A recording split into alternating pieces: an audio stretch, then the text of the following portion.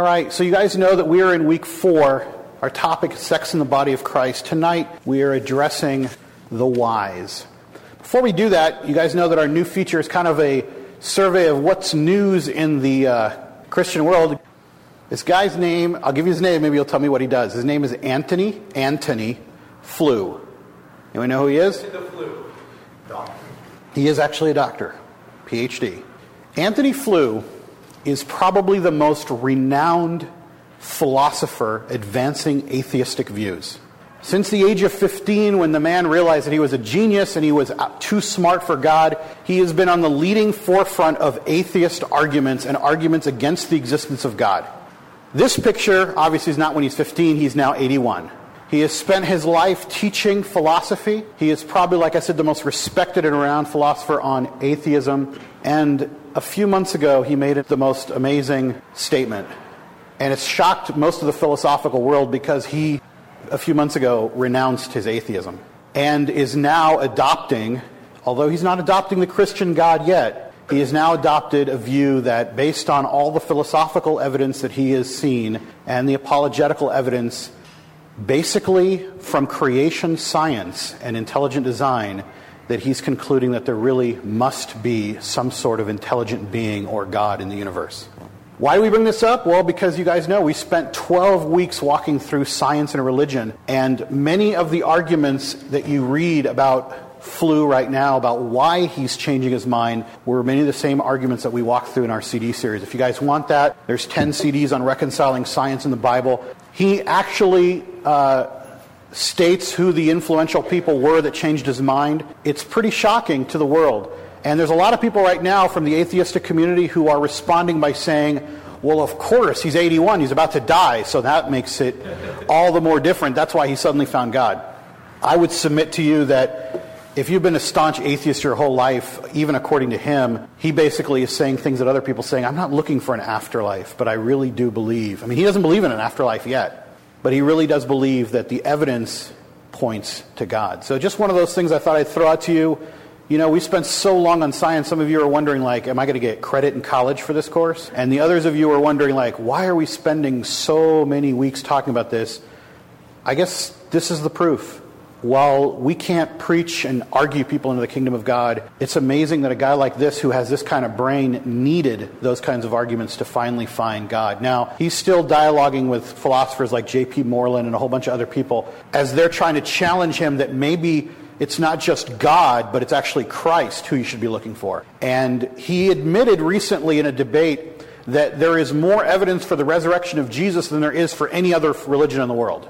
But he still doesn't think that Jesus was resurrected. He just admits that the evidence is more compelling than it is against it.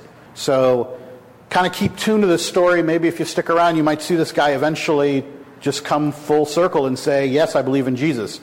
You know what? The evidence is just too compelling. There must be a God. So anyway, more of the in the news in the Christian world. All right, here's where we've been. In our first week, we covered the statistics about sexuality both outside the church and inside the church. The sad truth we discovered is that the sexuality inside the church, same as outside the church. We talked about the failings of all the purity programs. We talked about love weights or true love weights and how they surveyed all the people who took the pledge and found out that it didn't really make much of an impact. Rather than waiting for marriage, they just waited an extra 18 months and then kind of let the heat of passion just take over, and that wasn't making a difference. The last couple of weeks we've been covering lies and rationalizations that we use to justify our sexual immorality in the church. That's CD number 2 that I would highly recommend you get if you don't listen to any other, because it's pretty compelling. I think what we did was we called out those things as lies and rationalizations, and they really rung true that way as lies and rationalizations. I think it was a very convicting talk. Last week we spent a lot of time talking about looking but not touching. You know the adage in society, it's okay to look but don't touch, but here's what people are looking at. We talked about magazines, fantasizing, the internet, chat rooms, movies, strip clubs, all the ways you can technically look but don't touch, and basically the sexual impurity of those kind of tactics. Our challenge is the same. We still haven't resolved it. Why is Christ having so little impact on the sexual behavior of those in the body of Christ? I'm hoping that we got 2 more weeks. We've got some answers already on the board that we're going to look at. Tonight, we're going to take it a step deeper. But the question that's overriding our whole talk is not, we're not here to talk about are you below the belt, above the belt, and hot zones and all that. We're just talking about, we know what the Bible says. We know what its commands are about chastity. We understand what Christ said. I think we do. It's not making any impact. Sermons, books, there's plenty of them. Next slide, our theme verse for this topic, 1 Peter 1, 13 through 16. Therefore, prepare your minds for action, be self-controlled. Set your hope fully on the grace to be given you when Jesus Christ is revealed. As obedient children, do not conform to the evil desires you had when you lived in ignorance, but just as he who called you is holy, so be holy in all you do. For it is written, be holy because I am holy. We've talked over the last couple of weeks that our challenge in this verse is enormous. Holiness is a word that describes God. Holiness is perfection, purity, sinlessness. And yet the commandment we have is to be holy. Okay, sounds good. We hear it, but it's not making any impact. We talked last week about being a new creation. We talked about this verse from 2 Corinthians. If anyone is in Christ, he is a new creation. We talked about the idea that we are supposed to be renewed and new creations. But the sad truth about us, if we really want to just strip it down, is that we do not give up this area to God nearly enough.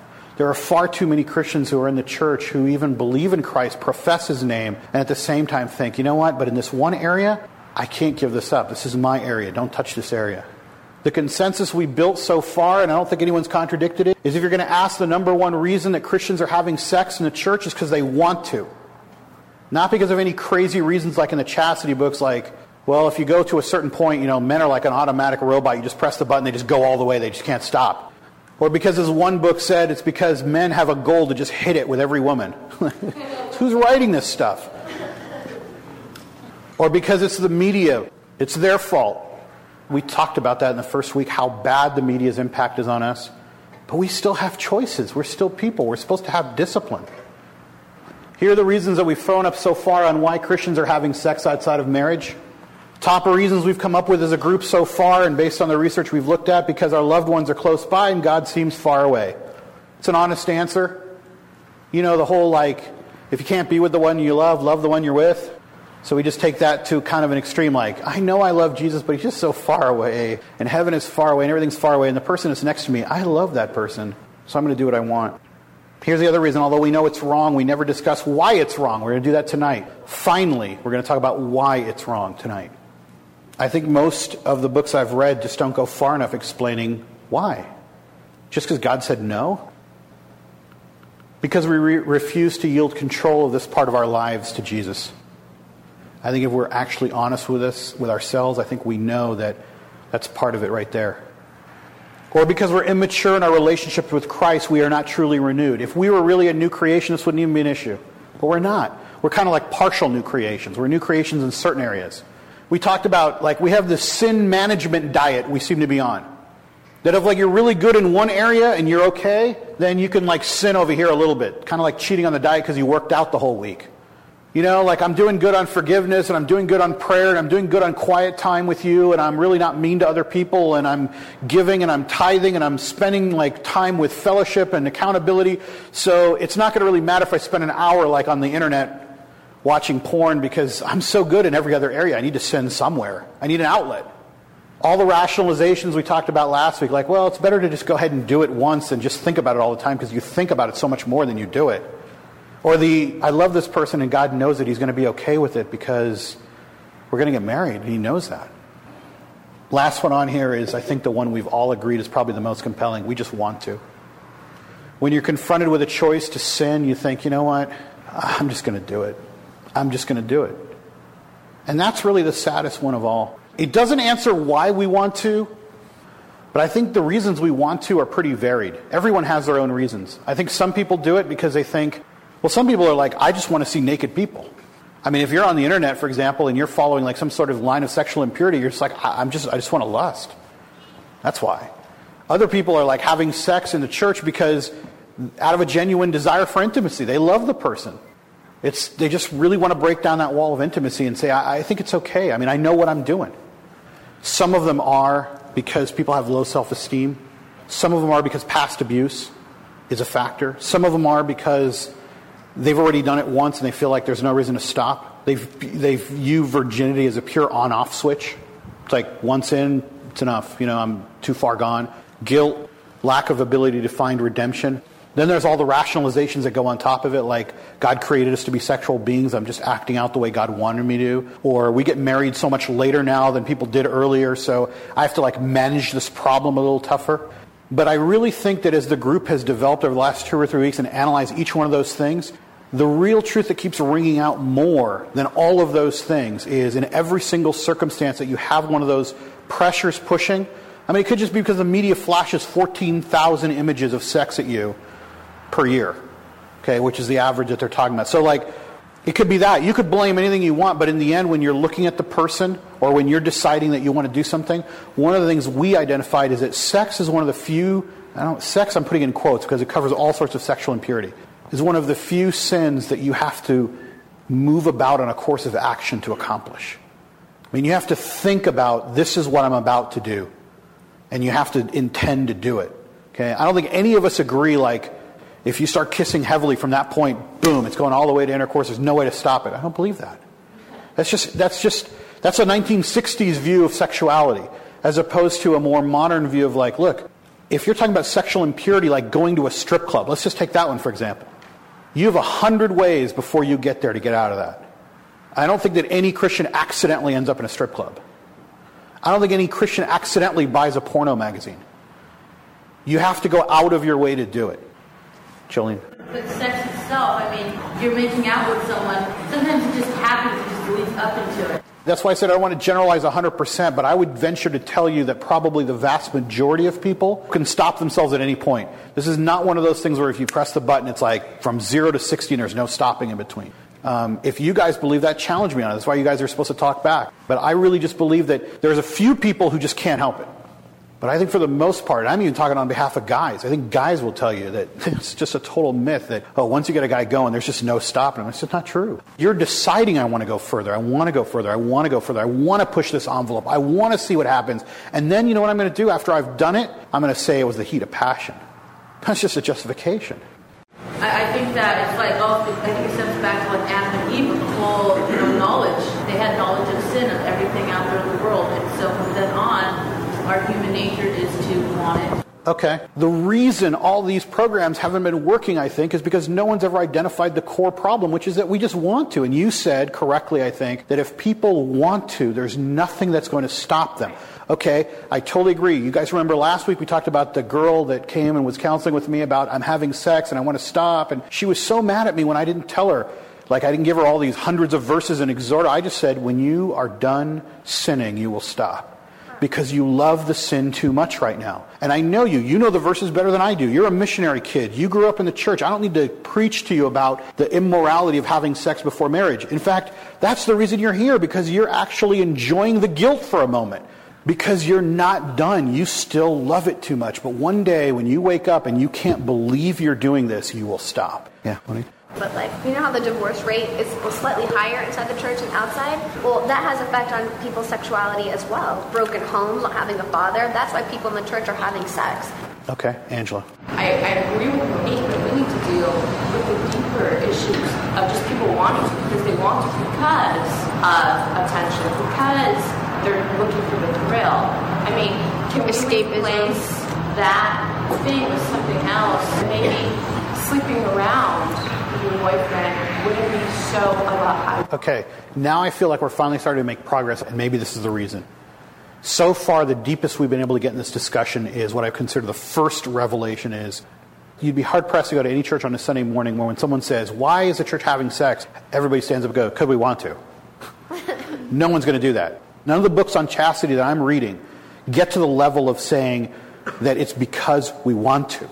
Not because the media is beaming at us or all this. Okay, but what you're doing is you're reversing the question on its head, which I like, because maybe the reason we want to has even deeper reasons. And if we get down to those, maybe that will make an impact on us. But tonight, what I want to do before we dive into that is I want to look at the real question that we've never answered is, why does God tell us not to have sex? Okay, because that's another thing that seems to be very short on going around in the church. The theology behind it is missing somewhere. And our goal here is to go deeper than other people go. So we've hit one level, I think that's deep, but let's go a little bit deeper before we answer the root reasons maybe for that, okay? I want to look at that question carefully, and you guys, I need your help tonight, okay?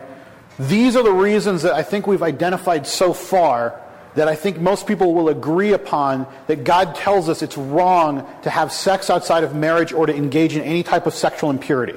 All right. Again, we're going to lump it into the subject of sex, but don't keep it to premarital sex. Think about all sexual impurity. Okay, whether it's adultery or all the stuff we talked about, internet pornography, regular porn, all the stuff, movies, whatever you want, reading Maxim magazine, whatever. These are the things that I think we can identify. I need you to fill in the blanks. It harms us physically. How does it harm us physically? You want to throw in some answers? STDs. I'm going to throw it out in church. Sexual toys and stuff. Our expert on sex toys, what's the answer? Our sexual studies do show that. Studies show that if you are active with sex toys, you cannot achieve an orgasm with your husband. Can you believe all these words we're saying in church, Anthony? It's just ridiculous, man. We're going to edit all these out of the tape. It ruins the experience you're supposed to have in that intimate setting of marriage. All right, let me make this clear. I don't think there's any church stance against sex toys, first of all. Let's say, at least in marriage, I think most things are permissible. I know a number of people who actually counsel married couples that if you're having trouble, it's sexual function, that might be a way to help. But the point here that we're making is separate. We're talking about outside of marriage. If the problem is you're finding ways through the use of great modern machinery, okay, to do things that are not humanly possible, then the correlation will be true. Humans will not be able to match the great modern marvels of machinery when they become your husband or wife. Okay? So physically there could be something that's altered in our physiology and our ability to enjoy sex the right way. There are studies that say that sex in young women below a certain age is harmful, actually. Okay, I think the age is 14. Okay, can lead to cervical cancer and other problems. The act of sex is, by its definition, a physical act. God knows in our biology that this act in particular is going to yield results. Otherwise, he would not have ordained it this way. All right, if you really stop and think about it, the whole act is goofy. It really is just about as strange of a thing as you can get two people to do. If we didn't enjoy it so much, somebody would stop and think, what on earth are these people doing?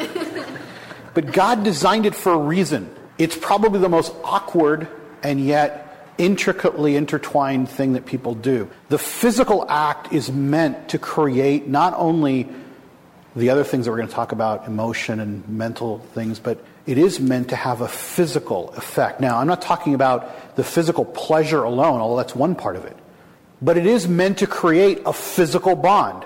If you guys doubt that things have physical bonds, think of the last time someone told you the worst news of your life. Think of the last time you broke up with somebody where you're laying on the floor like somebody just punched you in the stomach. I mean, nothing physical happened to you, right? But yet all of our bodies and our emotions and our physical nature are intertwined. That means the reverse is true. If an emotion can do that to your body physically, it is true that God designed a physical act to do something to you, which we'll talk about in a second, emotionally and mentally, and even spiritually. But just the act itself creates a physical bond that does hurt you when it's broken. Now, most of us tend to identify that on the emotional scale. But the reason I think that's not entirely true is from studies and from experience. When you break that physical bond, it hurts more than if it just didn't exist and it was just an emotional bond. It takes the pain to a different level. It takes the destruction that it does our hearts to a different level. Mentally, how can it hurt us mentally? Your self-esteem, mentally how you feel about yourself. Okay, self-esteem, which is a factor probably in why people have sex, and then it becomes a cycle because then they lose their self-esteem when they're doing it at the same time. Yeah. Well, let's say once you can set your actions and then you break up, and you, as a girl, you start to feel like, okay, well, did he find something better? Am I inadequate now? Or is it just getting old? Or you start to feel worthless, like, oh my gosh, I'm damaged good. There's no good Christian man out there who's going to want to be because I've already been with two guys. Okay, which I hope you identify as a lie, but at least you're understanding that, right? I mean, But you're cycling that through yourself. Yeah, I mean, at some point I'm sure I went through that. Okay. So it damages you mentally in that way that you're actually starting, I mean, again, you're losing your esteem and you're starting to feel that you're less worth it because of that. Honey? It could awaken something in you mentally and physically that was asleep. I'm sure it's harder to stop after you've been there. Maybe it makes you start thinking about it all the time. It makes you want it, and you physically crave it or need it. Or Yeah, mentally this can become an addiction. Or it can awaken desires that you didn't even know. Ben? Over time, fantasizing can destroy your creative abilities. Yes. All your power goes into that. All your mental capacity goes into that. So you just lose all the other pathways. Well, fantasizing can become destructive because you're creating fantasies that may not become true. That may mentally harm you. And yes, it does affect your creativity. For those of you who need another reason not to engage in fantasizing, you guys know that for each one of these talks we put in so much research. And one of the topics I was just researching the topic of fantasizing, and I came across an article that says they were doing studies on Alzheimer's research and finding that people who tend to daydream and fantasize more are more likely to end up having Alzheimer's. So, if you guys are fantasizing, better get it in now because you're not going to remember it later. So if you didn't need any other reason, hear me on this. I'm not saying God told us don't fantasize because you might get Alzheimer's. All right? Yeah. I read a study that men that look at pornography regularly have a hard time getting aroused in an actual situation. That's not just a study. You know, I know guys who've been in this. You guys know, I probably talked to my buddy who was like the world's greatest collector of porn. And we worked at the law firm together for many years. And he has a collection that just rivals anybody you've ever seen. All right? And he's so good at it, you could show him a picture of any naked woman, he'll tell you what the name of the porn star is and where she's appeared. I mean, he's just like, some people about baseball stats, he's about that like porn. We would have a lot of conversations about pornography in between our witnessing efforts about Jesus. And one of the things that I realized about him that was very clear, and he's a normal guy, by the way, he's not like some weirdo, or he's not a serial killer and a psychopath, but he just said, you know what, over time the reason he collects more and more and more and more is because it takes more and more and more and more for him to get off. I mean, at first he could like see a few images, now he's literally got to click for hours to get through these images, and that is because he's seen so much that mentally things don't stimulate him anymore. I mean, he sees things that would probably stimulate any normal person, and he's got to go further. And by the way, not only further in quantity, but in graphic nature. You know, he needs to keep going further and further into more and more graphical things.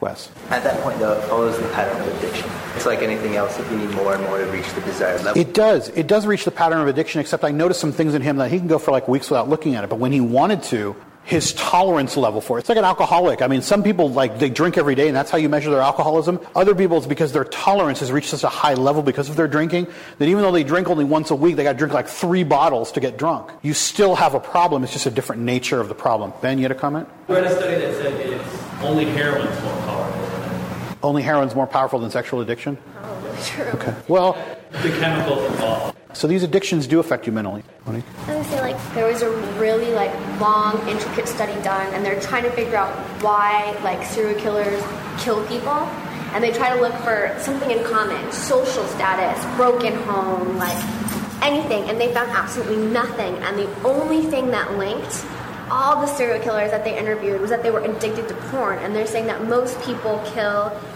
for a sexual reaction. It's a sexual thing, and they started the same way this guy started, and it wasn't enough, and the content got more graphic, where it was like the videos that portrayed fake rapes and stuff like that, and then they have to go out and actually do it and rape people, and then from then it goes even more and more and more. So there is a spiral, like that guy in 20 years, I mean. I would watch out. I will tell you that guy's been doing it, I mean, he's 43 now, and he's probably been doing it since he was 13, so he's had a good 30-year run at it, and he hasn't gotten close to hitting anybody or killing anybody, but yeah. I've read the same studies, and I guess I'm cautious of them for a reason, because I think that while you can trace that as a common trait, I don't necessarily think that anybody who's addicted to pornography will become a serial killer, right? So let's just make that statement. You were mentally not there in the first place, and then, you know. Yeah, I mean, okay. I think we've beat this point a little bit about mental addiction to it. There is a physiological function that goes with mental addiction. You guys know that that's either going to, for guys, it's going to mean that you can't perform or you just perform too fast. And there's been lots of studies talking about people who are addicted in pornography end up on two ends of the extreme. And then you've got even more problems that you're bringing into your marriage. You guys haven't even talked about the most obvious ones mentally. I mean, you have these images of people in your head, and then you get married to somebody, and they don't even live up to these images. I mean, these are like easy ones, but you know what? Talk about the most common damaging one there is. Because you're dealing with images that you see all the time. And I know you guys are always talking about the airbrushed images. Let's just talk about regular images. The biggest thing that addicts men to pornography is not the quality of the picture. It's the quantity of the different variations of stimuli. It makes sense? Men are so visually stimulated that after seeing the same woman, i.e. their wife, for a certain amount of time, what they were looking for lustfully is to find hundreds of other people that are different than that. That's what makes it so addicting. And in the age of the internet, it's even more addicting because we talked about the statistics, there's billions of images out there. So if you're a person who becomes mentally engaged in the process of finding varying stimulus, your hunt will never end. There is like an infinite number of pictures you could be hunting down, and that becomes the addiction itself. It's just the quest for variation. Now, this doesn't affect women because women are engaged in other ways than just visually. Not that they're not engaged visually, but it's less of a problem. But again, even the statistics in the church showed that a number of women in the church are reporting that they're having addictions with pornography. Okay, primarily looking at other women. So this is a new disturbing trend that we got to deal with. So, yes, it has mental effects. Emotional. This is one that's really obvious. I don't know if anyone wants to do this one, but you know it's probably one of the most damaging ones. Because I think when you start asking God, why can't I have sex, which is really the question we're answering, He's going to quote some physical protections. He's going to give us some mental health protections. But now He's going to really start talking to our heart. Angela. Emotionally, you're attached sexually with one partner after the next, and then you have to separate. You're dealing with the attachment, and then you're cutting off the attachment. And every time you cut off such a strong attachment, you're emotionally drained. And so it just becomes a cycle. And there is a cycle about people, separating and then reattaching, and they can't be satisfied with anything. Okay. Vicky? Or you don't care because you're just using it for the sex or whatever. Yeah. All right. So we're talking about two ends of the spectrum. Some people who are going to be completely shut off their emotions, and then people who are going to get emotionally attached. Look, there are definitely people, both male and female, who have this incredible ability to be able to have sex and have no emotional attachment. I think that's actually one of the greater psychoses of all. Because here's an act that God has designed into our biology to have emotional attachment, and yet these people are able to short-circuit it and circumvent it in some way, which means, by definition, they're doing something wrong. They're doing something almost against God's nature to just be able to do it without any attachment at all. It's a very strange thing.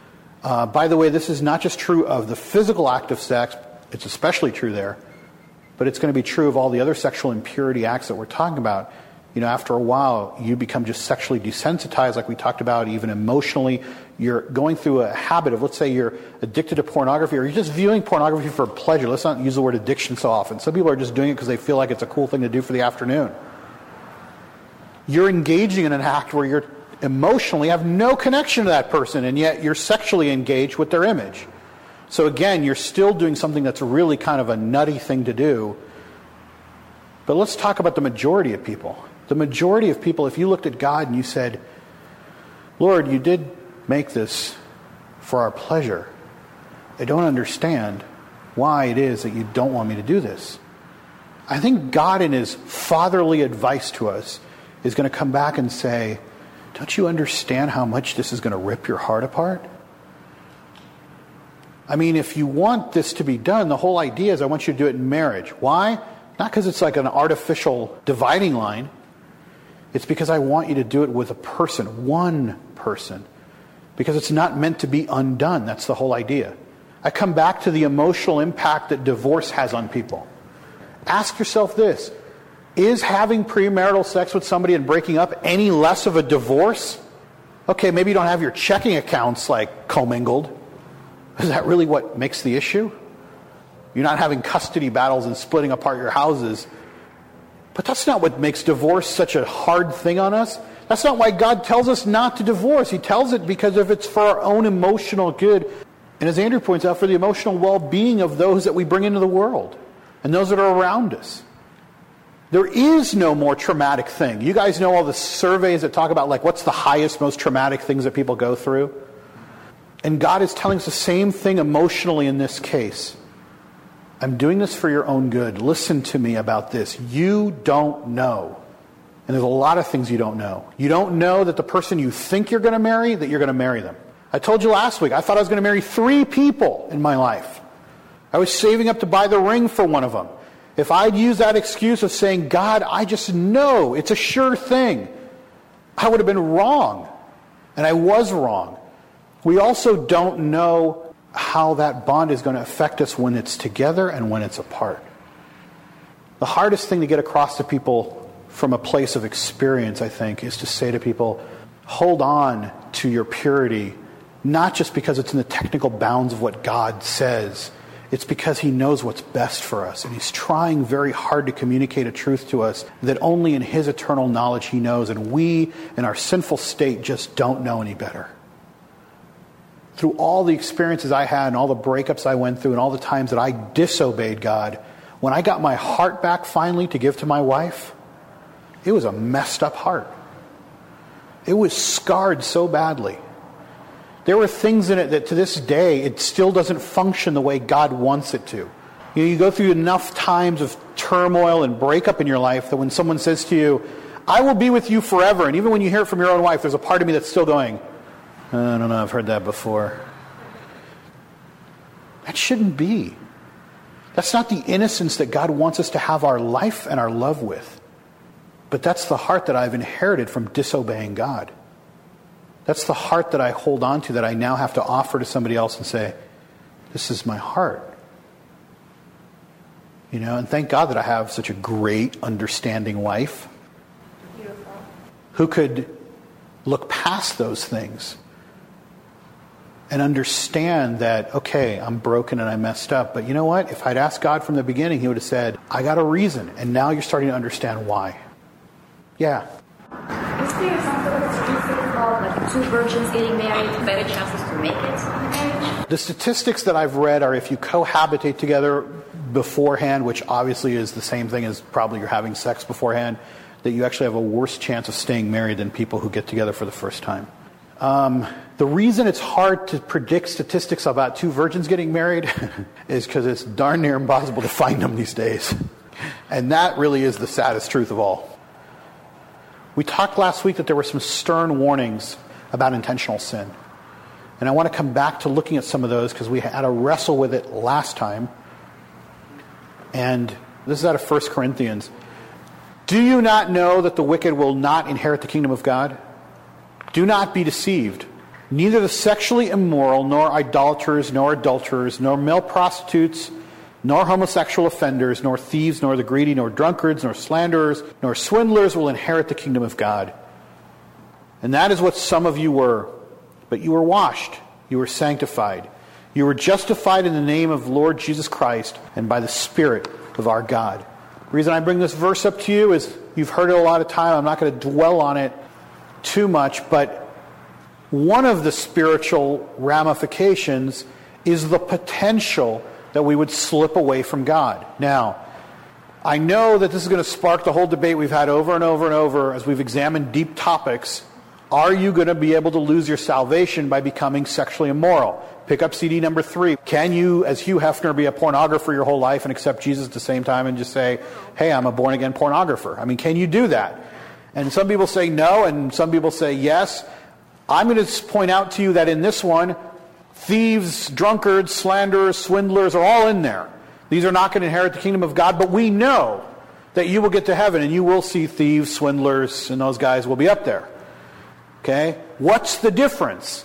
Is it because they were unrepentant? What's the difference? That's the quality that I want to talk about spiritually for a second. In Matthew 7:21 and 23, not everyone who says to me, Lord, Lord, and this is the favorite one that everybody cites because they're saying, wait a minute, you can lose your salvation because not everybody who says, Lord, Lord, will enter the kingdom of heaven, but only he who does the will of my Father who is in heaven. Many will say to me on the day, Lord, Lord, did we not prophesy in your name, and in your name drive out demons and perform many miracles? Then I will say to them plainly, I never knew you. Away from me, you evildoers. One spiritual consequence could be that you end up on the Lord, Lord bandwagon, where you lived your life as an internet pornographer who happened to go to church and tithe 10% of the money you were making on the internet to the church, doing whatever you were doing, believing in Jesus, genuine belief, and the Lord might say to you, hey, I never knew you. Is that what this verse is saying? Yeah. In my heart, like the way my relationship is with God, even without reason, whatever he would say, I would do it. I would be like, you love me so much, I couldn't even fathom Jesus dying, like all these things God has done in my life. So for me, it is enough. Like, don't do it. Don't do it. I try to give up like as much as I can because I love him. So how can you be a born-again pornographer if you continue in the same lifestyle? You have to shut off your love at some point for God and say, you're not worth it. Everything you did for me is not worth it enough to stop doing whatever. Okay, Andrew? Take a proactive stance to change things. They weren't following and acting in the footsteps of Jesus. Okay. I mean, aren't we all sinners? Aren't we all sin doers, evil doers? Yeah. I think it's the condition of your heart. Right. That's the important thing. I mean, okay, I know you're giving me that look, but you can't be in tune with God and intentionally try to hurt him. So you can be having sexual sin in your life and earnestly be repentant every single time. Do you think there's a different texture, though, from we all fall short of the glory of God and sin every day to something where there's an intentional desire to sin? Because I think sexual sin is something you set about to do pretty intentionally, except I know there's some exceptions, but for the most part, this is an intentional sin. Angela? Sexual desire is inside of us. So having sexual desire isn't a sin. That's correct. Sexual desire is not a sin. Right. But acting on it is. When it's outside of marriage, sure. All right? All right, we have a technocrat in the background. Well, last week, Ryan, who's not here, told us that it's the quality of the struggle that you go through. Like, if you don't struggle at all, maybe God's not in your heart. If you struggle a lot, then and thinking like, well, that's good. I'll just struggle more, Is that the answer? Like, but I really struggled before I turned on the internet and watched that porn. I mean, I really knew it was wrong, and I struggled and I struggled and I struggled for a day, and then I did it. But it was a whole day of struggling, so I'm still in the kingdom. Now, I will tell you in fairness that commentators upon this passage say that this really has to be taken in context in which he's speaking it. It does have harsh words, but the context is more that there are people who are going to teach in his name who don't actually know him. There are going to be people who follow him, quote unquote, follow him, go to churches, sit in churches that don't really believe. So that what he's really emphasizing is not just a knowledge of who Jesus is, as you said, but a saving faith. But isn't that what that passage was that we read about? If you really do believe in Christ, you're a new creation. You shouldn't be the same as the old. I guess the reason I'm struggling with you guys so much today is I know plenty of Christians that really earnestly know the Lord and could tell you everything about him who have very little struggle when it comes to sexuality. Just go ahead and do it. My own view of salvation is being not tested, but it's being stretched. Because when I read a verse like this, I honestly ask myself, am I one of those people who's going to be standing there thinking, Lord, I taught in your name. And I knew all the stuff. He's like, yeah, but you didn't live it out. Or if you did live it out, you didn't even struggle. I mean, yeah, sure, you knew about it. You knew who I was. You knew this book better than a lot of people. And then you went home and just did whatever you wanted to. And for a large part of my life during my 20s, that was a great way to characterize my life. I walked away from the ministry to chase a girl into an impure relationship and spent my whole 20s trying to figure out what I was doing. But the whole time I knew who God was. I wish I could tell you, oh yeah, those were during the years where I walked away from God. No. Yeah. Did you pray? Well, that's the question. Did I pray? Right. No, because the spiritual consequence I'm going to talk about in a second was still there. Jolene. No, for me, I was also going to church every day, and every Sunday, every Wednesday, and probably a Thursday and a Saturday, and still doing what I was doing, knowing deep down that it was wrong, but still feeling like I couldn't get out of it. And then afterwards, that whole, God, forgive me of my sin. No, it's hard, and you do that whole spiel, and it's hard to explain. Do you think during that time you were walking through that your salvation was in jeopardy? I think the naive part of me did believe that. I was young. Okay. Angela, one more comment, we'll go on. Being addicted to sexuality, sexual whatever, it isn't a sin because we're not actively doing it. We're bound in it. If addiction is an illness, then maybe it's against our will, but I want to remind you guys that sin is not limited to things you're not supposed to do. The definition of sin is anything that violates the will of God, even if it's something He wants us to do and we don't do it, or something He doesn't want us to do. So I just want to point that out, because if you're going to classify addiction as an illness where we are out of control of what we're doing, then I think that may have some mitigating circumstance with what's going on, but it's still a sin. Whether we're in control of the sin or not may be the quality that we're looking for here, this texture that we're struggling with. Because remember the verse out of Hebrews that hit us a couple weeks ago was, if you continue to sin intentionally after receiving knowledge of the truth, there no longer remains a sacrifice for your sins. Now, I know that, again, commentators are saying this is dealing with the sin of apostasy, of actually walking away from Christ. This is a similar warning. Now, I'm tempering it by telling you commentators put it in context. I'm not saying that you'll lose your salvation so quickly, but it is a stern warning that if we're not acting consistently, or flip that on its head, if we're intentionally sinning, despite knowing that this is wrong, we're kind of in a danger zone. I'm not sure exactly how far you have to go before you hit apostasy. I don't know. All right. I think we got a lot of the point down, but here it is. Can it harm us spiritually? Yes. How can it harm us? Well, we know it gets in our way with God. The last thing you're going to do is have some great morning sex and jump up and have a devotional. All right? It's not going to work. All right? The guilt is going to get in the way. It may have implications on your relationship with God beyond just the fact that it's a sin. These are stern warnings that we've talked about. I can't tell you the parameters.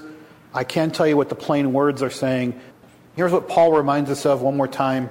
Everything is permissible for me, but not everything is beneficial. Everything is permissible for me, but I will not be mastered by anything. Addiction. By His power, God raised the Lord from the dead, and He will raise us also. Do you not know that your bodies are members of Christ Himself? Shall I then take the members of Christ and unite them with a prostitute? Never.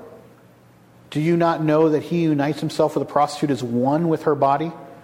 But he who unites himself with the Lord is one with Him in spirit. Definitely a spiritual consequence. What you do with your body is going to have a spiritual consequence, says Paul, because the body belongs to Christ. It's His temple. Flee from sexual immorality. All other sins a man commits are outside his body, but he who sins sexually sins against his own body. Do you not know that your body is a temple of the Holy Spirit who is in you, whom you've received from God? You are not your own. You are bought at a price. Therefore honor God with your body. You know, when I hear the words, you are not your own, you have been purchased with a price, it reminds me of how much I still need to yield myself to God. I still think that somewhere I own a part of my life, like what I'm going to do sexually and what I'm not going to do sexually is in my hands. It's my choice. And somehow that I'm going to honor God by being good and following His rules. This flips that notion on its head. It's saying, it's not even your body. Christ purchased that body, and it now belongs to Him. It's for His purpose. And what you do with your body sexually infects the body of Christ. That's why this series is called Sex in the Body of Christ. Not sex in the church, not sex in Christianity, because I want to drive home this point. That the sex that we bring into the church infects the body of Christ. Just like Paul says, as if you were having sex with a prostitute. No, not us. Think about it this way. As if Jesus was having sex with a prostitute. Because isn't that what Paul is saying to us? That if we have been purchased clean and Christ invades and lives within our body and occupies it, that when we sleep with a prostitute, we are becoming one and putting together the Spirit of Christ and that person into a one-ship that shouldn't even exist. We're polluting the church spiritually. So this isn't all just about people's preferences or their addictions or the harm. We are actually polluting the body of Christ. We are subjecting Christ to humiliating circumstances. Just like it says in Hebrews, we're trampling upon the sacrifice of Jesus. We're making a mockery of it. He purchased us, and yet we're unwilling to yield that part of us to him. When we reach the conclusion over 3 weeks of talks that we just want to do what we're doing, I was trying to get us to really understand tonight that it does have effects. When we say we just want to do it, which is true, I wanted it now. I wasn't willing to wait till I was married. God was not going to stand in my way. But man, do those things have consequences, emotionally and spiritually. It does have spiritual consequences. I was reading in the Bible this week about other great men of faith. Not that I'm one of them. How about Samson? Remember him? He was a judge. He wasn't just a strong man. He was a judge of Israel. He was judging Israel. All the power he has, where'd it go? To women. You read the story of Samson, it's like he goes after one woman, he does all these things. He's sleeping with a prostitute, and then he meets Delilah, and all of it is about women. You read in the Bible about David, another great man of faith, who's standing around, walking around, looking at like somebody named Bathsheba. That's where we get the word bathtub, by the way. No, I just made that up. So she's bathing, and he wants to have sex with her. He has sex with her. He kills her husband. This is a man of faith. King of Israel, slayed Goliath, did amazing things, right? What brought him down to his knees? Naked women.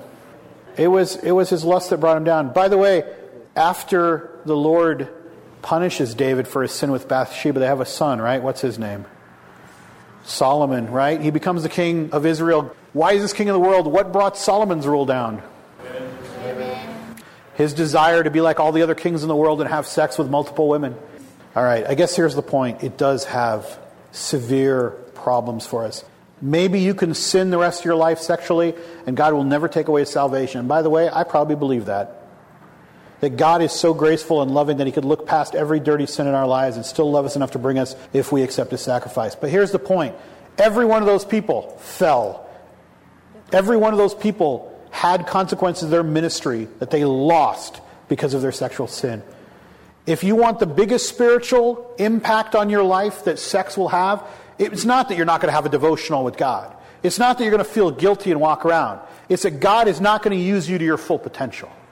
It's that you're going to lose 10 years of your life like I did, wandering around between the time that you're 20 and the time that you're 30, just trying to get back on track to forgive yourself and let God forgive you, although he probably did years ago and I couldn't accept it, to come back and get rid of a lifestyle that I had chosen for myself that was all wrong.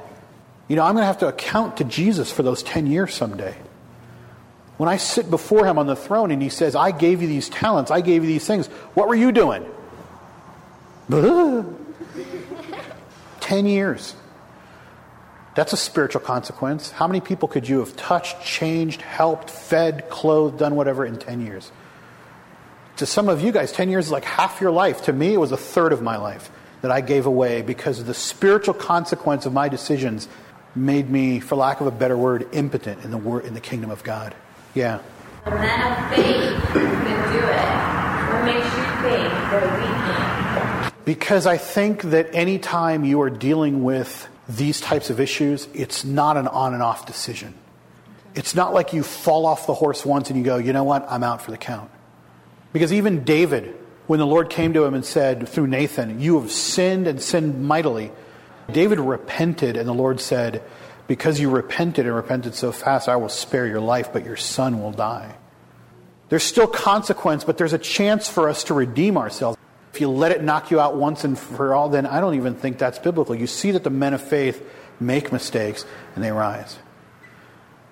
You know who I think that got the biggest bum rap in the Bible is Moses. Like these other guys committed huge sexual sins, right? Moses tapped the rock a little hard and he got killed for it. Man, if he had known, he would have said like, you're going to let those guys off with these huge, big concubine sins and all this stuff, and I just, because I did? Oh, man. All right. We've gone way longer on this than I thought we would. Monique is dying for me to answer this question. We're going to talk about it right after we pray. If you guys want to stick around, I've held you guys long enough here. Let's pray. Lord, this topic is so big, I feel like we can't even encompass it, no matter how much we talk about it. It's because it's not really about the sin of sex, Lord, or it's not really about sexual impurity. It's about the state of our hearts. It's about a knowledge and understanding of who you are, and it's so much bigger than we can grasp. I feel like we're just scratching at the surface, still trying to look inside to understand how big you are and how amazing you are, both in your love and in the fear that we should have for you. In your grace, Lord, and also in the ways that you command us to actually do things after we accept your salvation. Lord, I'm bewildered. I'm confused sometimes as I stare at the Scriptures, trying to understand exactly where I am in your plan. But Lord, I thank you that you assure us first that whoever believes in you will have eternal life. I thank you, Lord, that in belief and faith that we've accepted that. We've accepted you, and we have assurance of what's to come.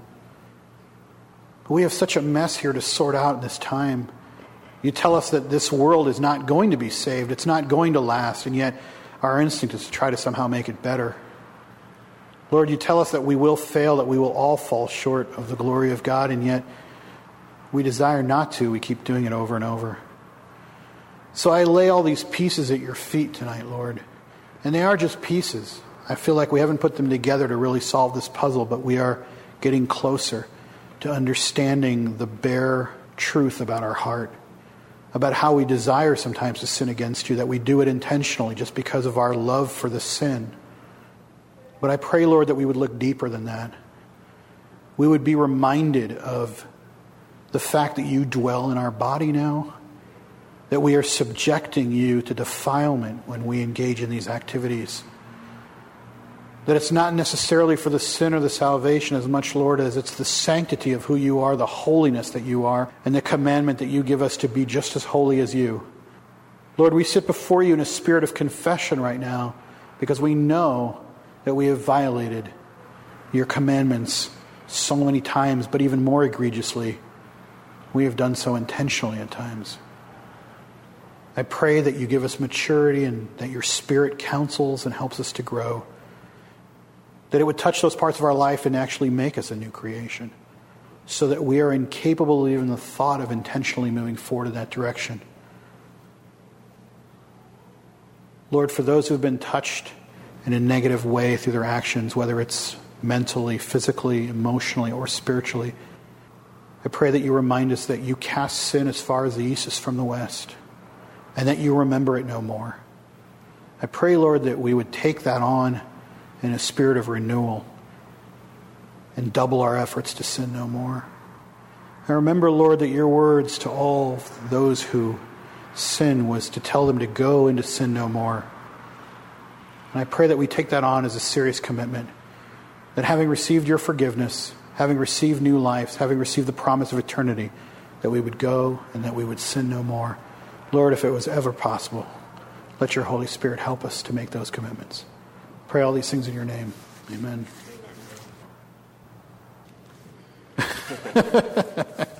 The question on the table is masturbation a sin? My belief is that this issue differs widely from men and women. I don't believe that men, with rare exception, most men can masturbate without fantasizing about something or at least engage in lustful thoughts. So I think for men it's a problem, okay? I think that for women it's equally a problem, but for different reasons. I don't know that I can say definitively, but I think that the reason people try to say it's okay for women for the most part is because somehow women can divorce the fantasizing and the lustful thoughts from the physical act. My opinion is it may be that if you look at the text about being holy, being pure, that even though it may be permissible, not all things are edifying to the body, that I think that may give us a better understanding of that. Maybe just the act of sexual gratification could be problematic. I'm not going to stake my claim on that because I also know that studies show that there are healthy sides to women knowing their body really well, and it helps later in marriage. And it helps just in a healthy self-image and understanding your own body and being able to have sexual pleasure. So I can't rule it out entirely and say that those benefits don't exist. But I don't believe that knowing your body and masturbation are the same thing. I believe that you can engage in understanding who you are and how you work physically without making this into a habit, or without even making it into an outlet or a way of getting over sexual frustration. My thought is, if we're a holy temple of God, pure, and we're supposed to be having a conversation with them while we're doing this. It's probably a little awkward. But you wouldn't have sex with your wife in front of God either, sitting in a room. Well, no. I mean, I think that is what part of the image that I sometimes think about. Like when I think that God is the center of my marriage, I have actually thought like God is looking down on me and my wife having sex. It's a little creepy at first to think about it that way, but what else could it mean? I mean, if we're supposed to all be one, he's the center of the marriage, and we're supposed to be united, and God is with us, and blah, blah, blah. Yeah, it's a little weird, but that's only because we're just kind of creeped about sexuality and the subject of God and Jesus anyway. But in a way, I do think, like, yeah, they're all up there, like, looking down, and the angels are like, yeah, there they go again. I don't know. Like, dang. Those guys are in love, okay? But I don't know. I mean, at least I don't feel that that's shameful or sinful. Whereas I'm not so sure I feel the same way about masturbation. Even if I were to entirely take all fantasizing away out of my mind, that I'm still thinking that the angels are like, all right, one more time, good. I don't think that's the same thing. Yes? Define lust. I'm sorry. If you're saying you can't separate masturbation with lust, I mean, lust is... I think we kind of know a lustful thought when we have it. I mean, let's say we know what's clearly in the line, like you're thinking about your neighbor across the street. That's probably lust no matter how you stack it up. I don't know a lot of guys who can masturbate and think about going grocery shopping, for example. And so it just doesn't work, What's the difference between lust and sexual desire? Well, I think sexual desire properly applied, should be limited to the person that you're with, like your wife.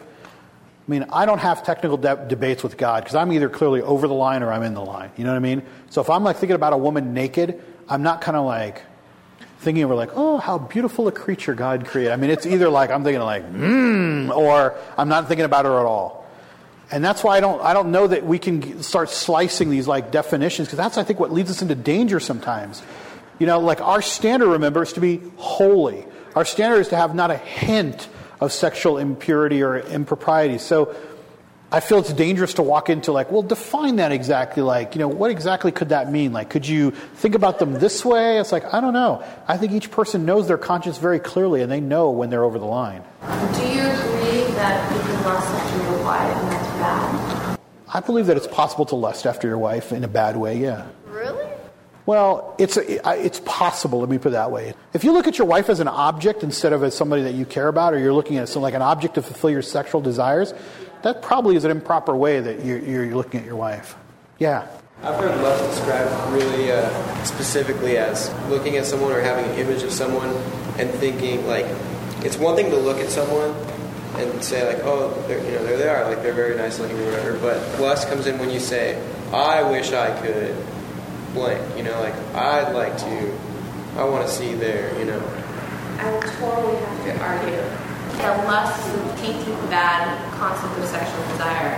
If you can cut off their head and fantasize with their body alone, then you're a serial killer. Then he's that guy that Angela, go with me for a second. Go back to Matthew, Sermon on the Mount. Jesus is saying that you've heard that adultery is sex outside of marriage, whatever it is. But I tell you that if you even lust after another woman, that's adultery. I know we're using the word to define itself, but in that particular example, I really think that what he's clearly saying is you look at a woman lustfully, and it is close to sexual desire. So I'm not saying that having sexual desire by itself is a sin. But if I look at another woman and I start to imagine what she's like with her clothes off, that you may say, well, that's just part of your sexual desire. You're attracted to her. It's like, I've taken a step and mentally taken her clothes off. I think if I asked Jesus, when you were doing the Sermon on the Mount, does that count? I think he would say, absolutely. Let's just stay here till next week. What do you guys think? We'll solve it all. Like, we'll just have a big think tank. By the way, if you don't know, you guys are dismissed if you don't know that. This debate can go on all night. Yes. I personally felt the need. I felt sexual desire. But it wasn't bad, and I didn't feel bad about it. Why? Because I think that, I would hope that when you get married to somebody, you do have some sort of sexual attraction to them. Of course. You know what I mean? And you have a sexual desire for them. Even before you actually experience what it's going to be like, you should have that. I mean, you guys shouldn't get married because you're best friends. I mean, that's like going to a Christian college. That's a wrong idea of getting married. You know what I mean? You need to be like, there needs to be some sort of desire. And yes, at times it needs to even be tempting maybe. But that's different than succumbing to it. So that's why that line is not so easy to parse. But you're dealing with a situation where, let's say that I'm dating my wife and we're getting ready to get married and I'm having desires for her and I want to be with her and I'm thinking, this is good. It should be building up. So it isn't like nothing and then like honeymoon, like there needs to be like a gradual buildup, right? Or even not gradual. It could go fast, but we have to hold it at a certain point until we get there. But if I take that same desire and apply it to somebody outside of my even relationships of any kind, now I'm transferring it into a different thing. I don't have a relationship with that woman. I don't know her. Even if I know her as a friend, that's not what our relationship is, and I'm taking it to a different level, and I have no intention of either getting married, getting close to marriage, pursuing her in that way.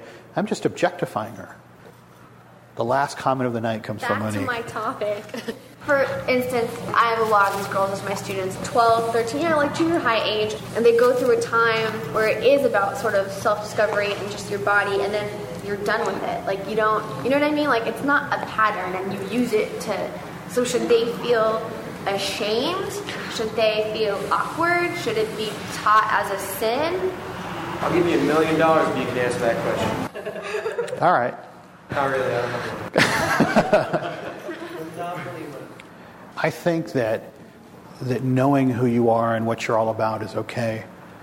I think that a lot of times... That curiosity, that natural curiosity. Yeah, I think it's normal. I mean, you see it in children, right. And even Christian counselors tell parents, even though it looks like masturbation, don't confuse that with masturbation. I mean, they're just discovering who they are. Whether it feels good or not, they're just they're curious. Like, don't freak out yet, But as you grow up and you become more mature, and now you know who you are, I mean, that could be at any age. Let's say it's 16. Let's say it's 17. You're 18. You're a late bloomer, and you're still discovering who you are. Well, at some point, that's done. Right. And at some point, what now you have to ask yourself, okay, now what am I doing? Now it's just like, you know what? I feel like I want to have sexual gratification tonight. Right. And that's where it's... And even though I can think of, whatever, nothing sexual. I'm thinking about the flowers and the trees.